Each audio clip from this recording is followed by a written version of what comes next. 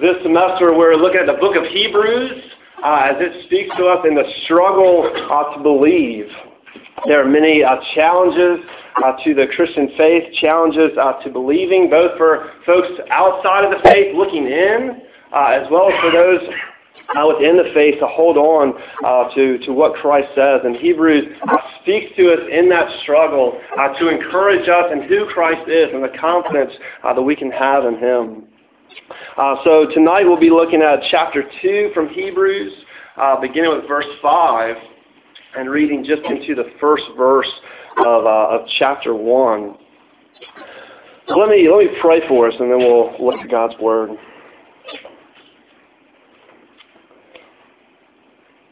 Lord our God, we praise you. We thank you for the things that we can sing, for the glorious truth that there is plenty of grace to be found in you.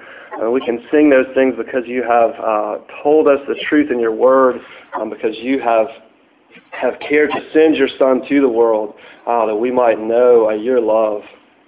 Lord, we come to you tonight with from many different places. Lord, you know the things that are in our thoughts and our minds, the struggles that we're going through right now. Lord, you know our doubts. You know the pressures that we face from others. You know the guilt that we come in tonight. Lord, we pray that you would show us your face, that you would show us the beauty of the gospel in Christ, that we might be encouraged, that we might be transformed, that we might be used by you in your kingdom. Pray in Christ's name, amen. Hebrews chapter 2, beginning with verse 5. Hebrews has a lot of contrast all through it, contrasting with the angels we've seen, contrasting with Moses, with other priests later. And here he's still in that contrast with angels. Hebrews chapter 2, verse 5. Hear the word of God. Now it was not to angels that God subjected the world to come, of which we are speaking. It has been testified somewhere, what is man that you are mindful of him, or the Son of Man that you care for him? You have made him for a little while lower than the angels. You have crowned him with glory and honor, putting everything in subjection under his feet. Now, in putting everything in subjection to him, he left nothing outside of his control. At present, we do not yet see everything in subjection to him.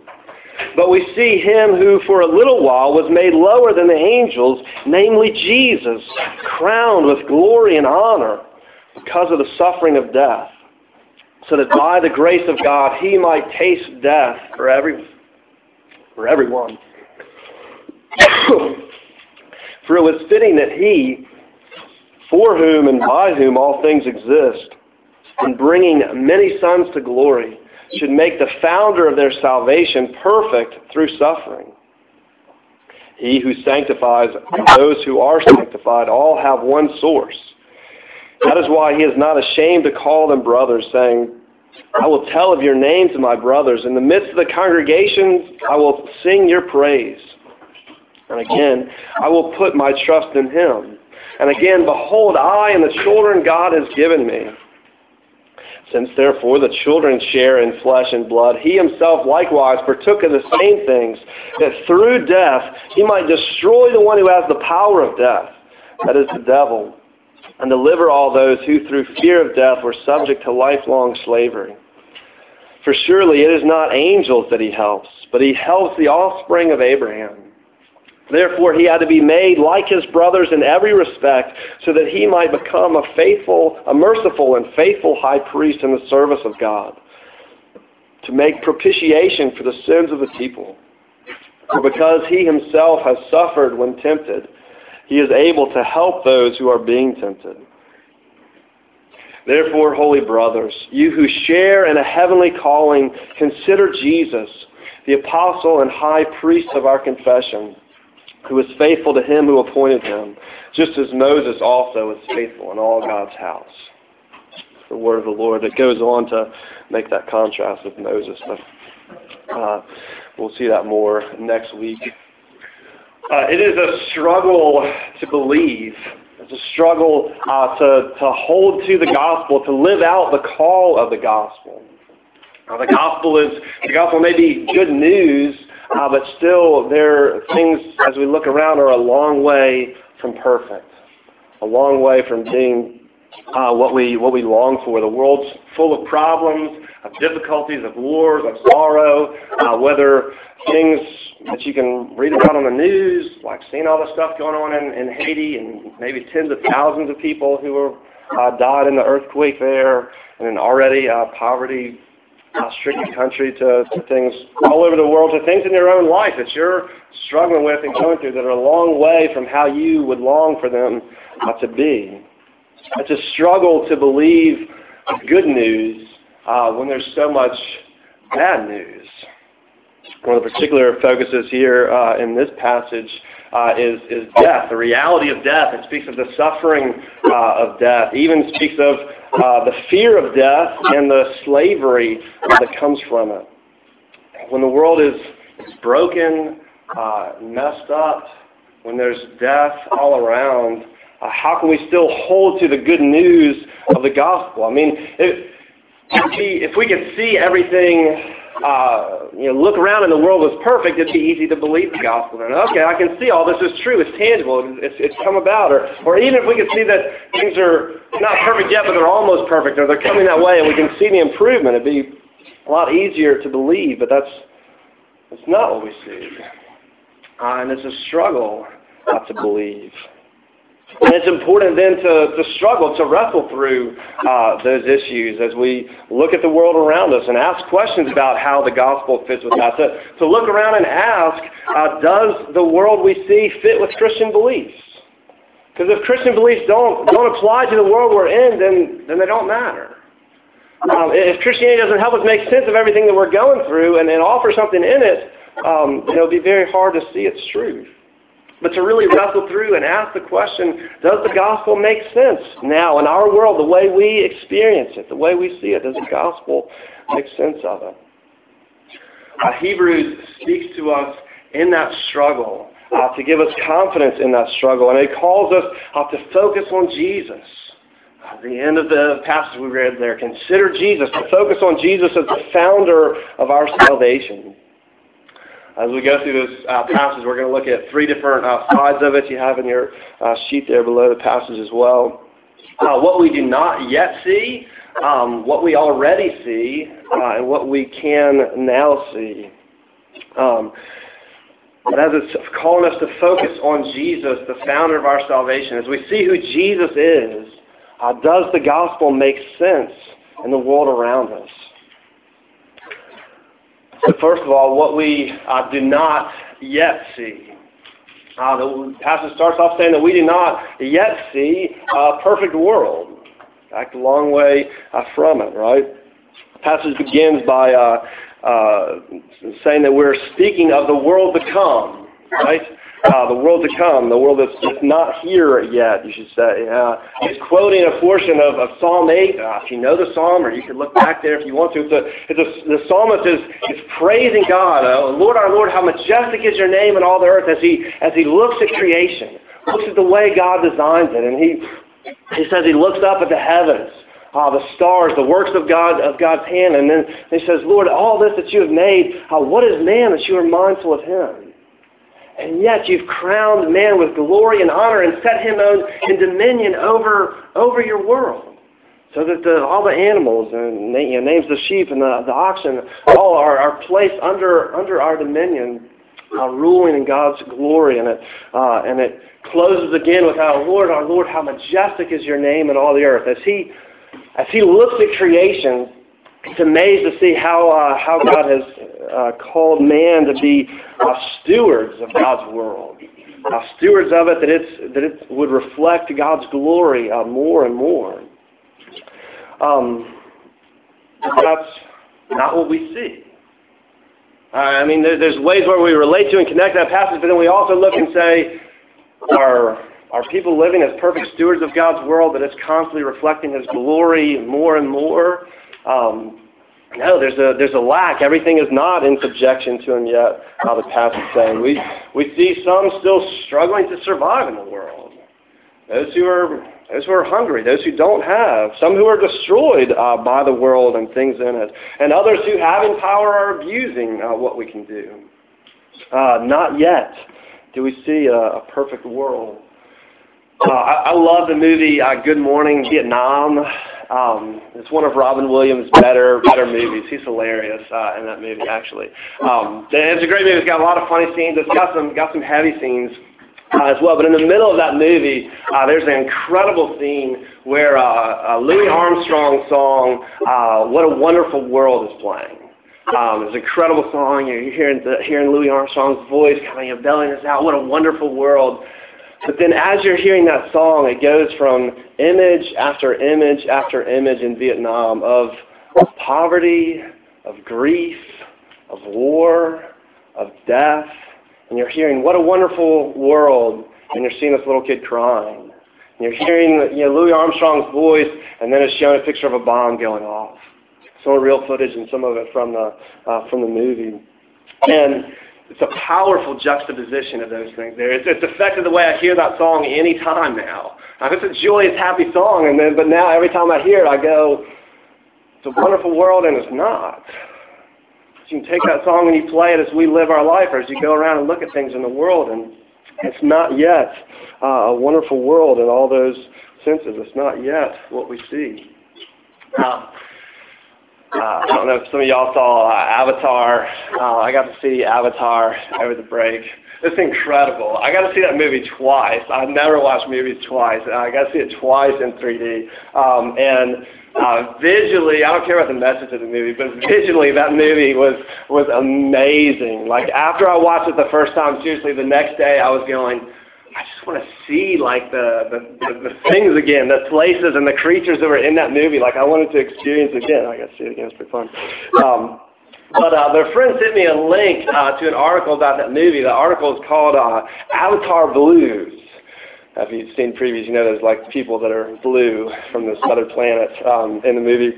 But it was Avatar Blues. It was talking about depression from people who've seen Avatar and then having seen the movie, they're depressed. It's really kind of a weird article. It might freak you out about the human race a little bit. Maybe we can relate to it. There was this whole like thread of people in some online forum or whatever talking about their depression, having watched Avatar, that they saw it and the movie was incredible and the world they talked about was so neat. And then they looked around at their own life and they were like, I want to be there. And there are people, seriously, there was this one person who said that they had contemplated suicide, just wanting to imagine that if they died, they would wake up like as one of the Na'vi in this other world. It's like, okay, it's just a movie, or we're taking this a little bit too far, right?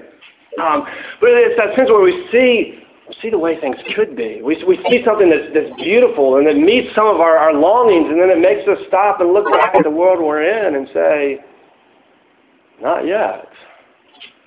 It's not yet the world that we're longing for. It's not yet a perfect world. Hopefully if you go see Avatar, none of y'all will be depressed. Give me coffee if you are.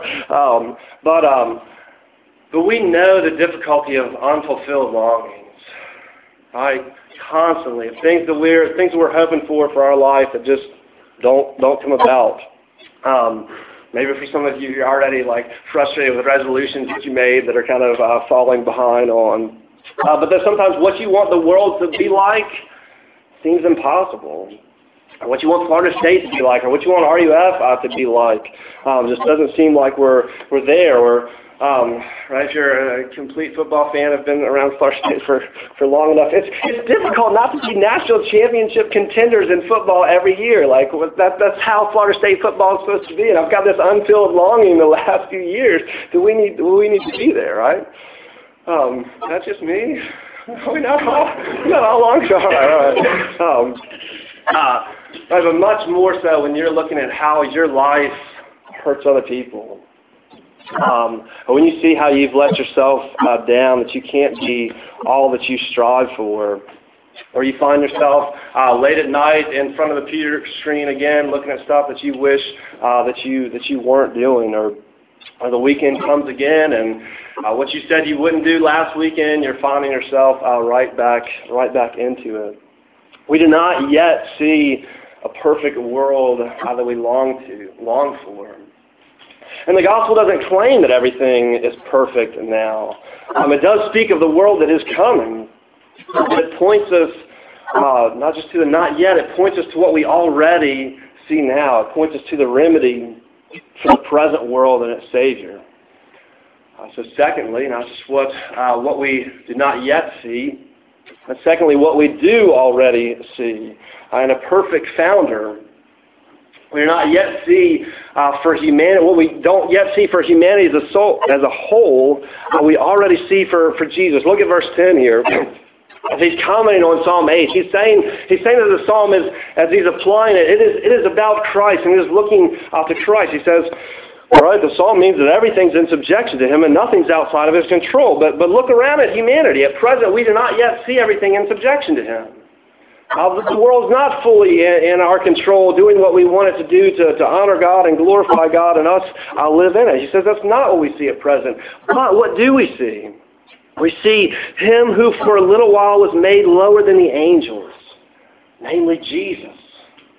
We see Jesus, we see him, according to the passage, crowned with glory and honor after his resurrection because of the suffering of death, so that by the grace of God he might taste death for everyone. And it goes on in verse 10 to speak of him as the founder of salvation, that God should make the founder of their salvation perfect through suffering. So that even what we see in Jesus has impact on others, right? He's tasted death for others. So that there's hope in what we see, what the founder has already done. Maybe we don't see, but what's not true for humanity as a whole is already true for Jesus. And because it's true for him as the founder of our salvation, we have a hope in it as well. Right? We talk about the founding fathers and stuff. You'll see the founding fathers of the United States of America, that they were involved in the establishment of our country. The Declaration of Independence. We used to live up in Philadelphia, so we could go down to Independence Hall and see the places where they kind of made all those things, where they signed the stuff, or go see the Constitution. And America is the type of country that it is today because of what the founding fathers did. Because of how they established it, because of the things they wrote, the laws they set down, the documents they set down. So we're still impacted by it now because of how they founded by it. So we still speak about the founding fathers. You learn about it in your, first grade class, and then continually from there on, right? Or I can't help but mention Bobby Bowden as a founder of FSU football. Not that football didn't exist at Florida State before Bobby Bowden, just no one knew that football existed at Florida State before Bobby Bowden. And Bobby Bowden has left his mark on FSU. He made it a major program, a nationally contending program. And the character of FSU and FSU football will continue to be affected by his efforts for years to come. So, we've got Bobby Bowden Field. It'll still be Bobby Bowden Field. We'll have the statue there and the stained glass there for a long time. And I fully expect that 50 years from now, when people talk about FSU football, and who knows who's the coach by then, they're still going to be talking about Bobby Bowden. Bobby Bowden made FSU a lot of what it is.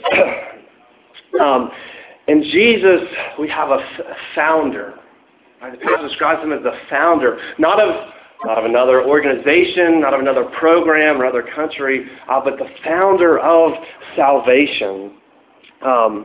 He established salvation. He made possible a way of rescue from a broken world, from a messed up place, and from our messed up lives. So, like our country is the way it is because of the founding fathers, salvation is the way it is depending upon who Jesus is and what Jesus has done. It's because of what he does that there is salvation. But unlike any other founders, Jesus is the perfect founder. Right, Bobby Bowden has received his fair share of criticism. And people still debate about the founding fathers, what they should have done and what their lives were like and how that affected who America became. But Jesus, the passage says that Jesus was made perfect through suffering. And that God should make the founder of their salvation perfect through suffering. Not implying that there was ever any sin in Jesus, but his work wasn't always complete. But now salvation is perfected as he was made perfect. And we have a way of rescue in him. We have a confident hope, even in a broken world, because he has already been made perfect, the founder of our salvation. If you look at some different things in the passage, you see what it tells us about Jesus as we're to focus on him and how he founded salvation. Commenting from Psalm 8 that it quotes, it describes Jesus as crowned with glory and honor because of the suffering of death. Right? The amazing world that Psalm 8 speaks about, that envisions a perfect humanity ruling God's world, that's already true of Jesus. He is being raised from the dead, was exalted, and Scripture describes him as having ascended up into heaven, sitting at the right hand of God, sitting on the throne of God at his right hand, ruling. Ruling and dominion having been given a name that is above every name that is named, right? Here is Christ crowned with glory and honor, ruling with God over the universe. And it's happening how he wants it to happen, as he's moving it toward the fullness of glory. And the honor and glory that he's received as the founder of our salvation, that we get to have hope of enjoying it with him. But it's something he received because of, the passage says, because of the suffering of death. Why? Because of the suffering of death. Or why was he made perfect? Through suffering, right? This feels more like the not yet of the world that we're talking about. Because from humanity's sin, from humanity's first sin, and rebellion against God in the garden with Adam and Eve, everything's been messed up. The world since then has been suffering. Part of the curse, as God described it, the penalty for sin. The world's been broken. There's thorns. There's pain, and we all face death. Right? The Romans describes it as the wages of sin is death. That what our rebellion against God deserves, what our not loving God and responding to him in perfect obedience and everything deserves, is rejection from God, condemnation from God. Ultimately, a full condemnation and rejection from God. And so we feel that how could a suffering and a dying humanity be part of a perfect world without just corrupting it all again, right? But here Christ, in being part of humanity, to be crowned with glory, he's embracing as part of that humanity the suffering. And Jesus, in his humanity, passes through all the consequences of our rebellion, all the thorns of life, all the suffering, the consequences of our rebellion, even death, but to rise victorious through it. So he's crowned with glory and honor through suffering. And this was, according to the passage, so that by the grace of God he might taste death for everyone. He's making a way through the suffering and even through death to life, but not only for himself, but founding it for those that he would bring. The cross is the most horrific tragedy that's ever happened in history. But it's the most amazing hope of glory for us. That here in Christ, him being crucified and death, the penalty of death being taken on him, with him rising again is our hope and our salvation. Jesus' raised in victory is God's gift to us. And the death that we deserve, because we haven't loved God with our whole heart, mind, soul, and strength. The death that we deserve because I don't want to sacrifice myself to love my neighbor. The death we deserve of all the little things and all the whole things that we have done, Christ has tasted. He's experienced, or to put it in the language of other scripture, the cup of wrath stored up for sin, that the cup of God's wrath against sin, we don't have to taste because Christ has drunk it. He has drained it to the dregs, that there is no more punishment to be had, no more guilt to be taken, no more anger from God toward us in Christ, but fullness of love, even with the love that He has for His Son. Because Jesus has already been perfected as our founder. There is already a perfect salvation from a perfect founder, because God's intent is in bringing many sons to glory, as the passage describes it. And in Christ we can share in that glory of salvation. We can see what we do not see of a perfect world, what we already see of a perfect founder in Christ. And thirdly, what we can now see of a perfect health. We can see we have the perfect health as we live in or in Hebrews, as we live in the last days when God has spoken to us through His Son, as we live in the present, longing for the future, but with an eye and living in light of the past. We're living in the already and the not yet, if you will, the combined experience, able to experience salvation but not yet seeing its completeness. With one eye on the future and one eye on the past, even as we're in the present, we live with perfect health now, because of what God has already done in Christ, and what He is bringing it to, though we do not yet see in its fullness. We can live in the present struggle with present health to carry us through. And this is the health that meets all of our needs and covers our full inability. Not when we say health there, not just kind of the help of you kind of want to have a little bit of help in your class because you're doing all right, but you want to do better, something that kind of supplements your efforts along with it, or you're down at the lead center and you've already done a few reps, but you need a little help just to get it back up. Help that meets all of our needs and our full inability. That He covers. It's a help, as the passage would describe, it's a help in His victory over death and over the devil.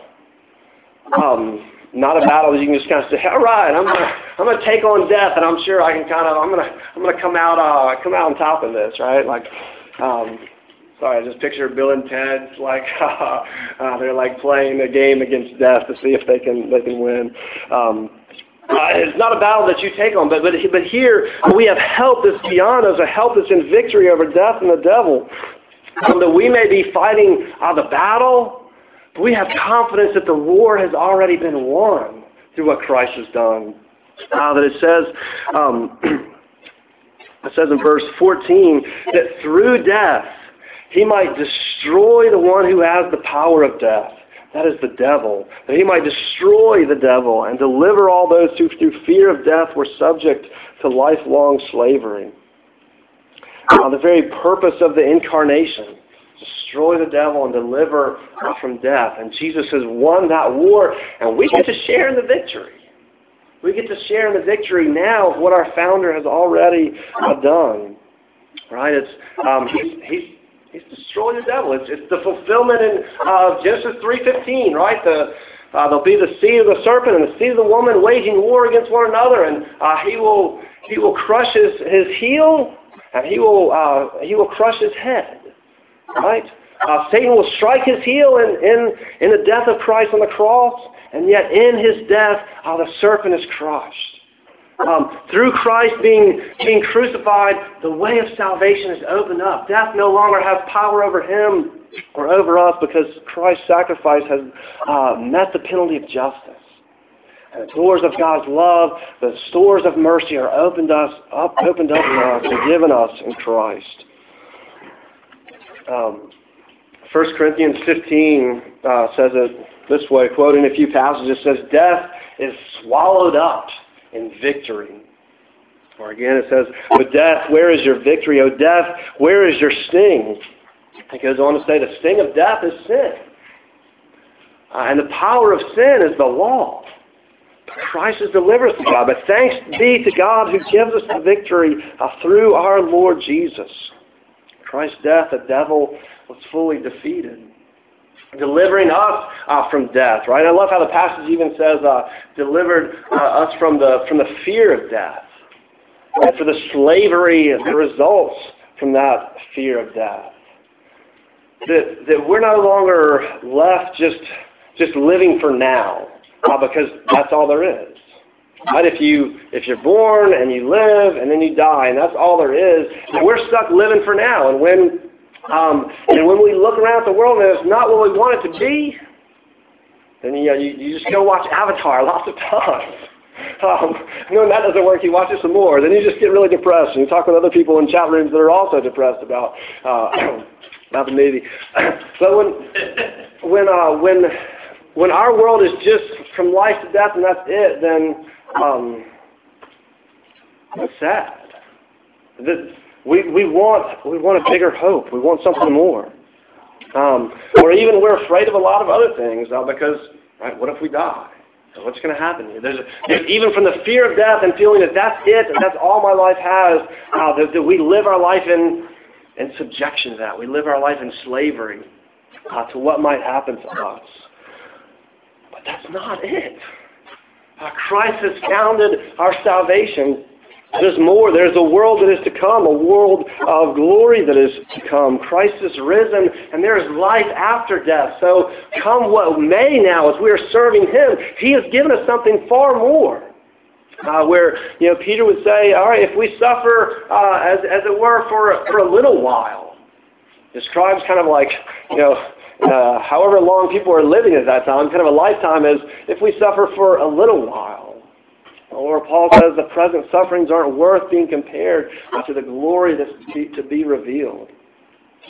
But we have help then in the present, in our present struggle over death and the devil, that the victory has been accomplished. As that, it talks about also help in sin and temptation. We still experience the struggle of sin and temptation, but have God's help, right? For surely, verse 16, is not angels that He helps, but He helps the offspring of Abraham. He had to be made like His brothers in every respect so that He might become a merciful and faithful priest in the service of God to make propitiation for the sins of His people. For because He Himself has suffered when tempted, He's able to help those who are being tempted. We're struggling in our sin. We struggle in temptation constantly, and we need more than just kind of a little help when it comes to the desires of our heart. As the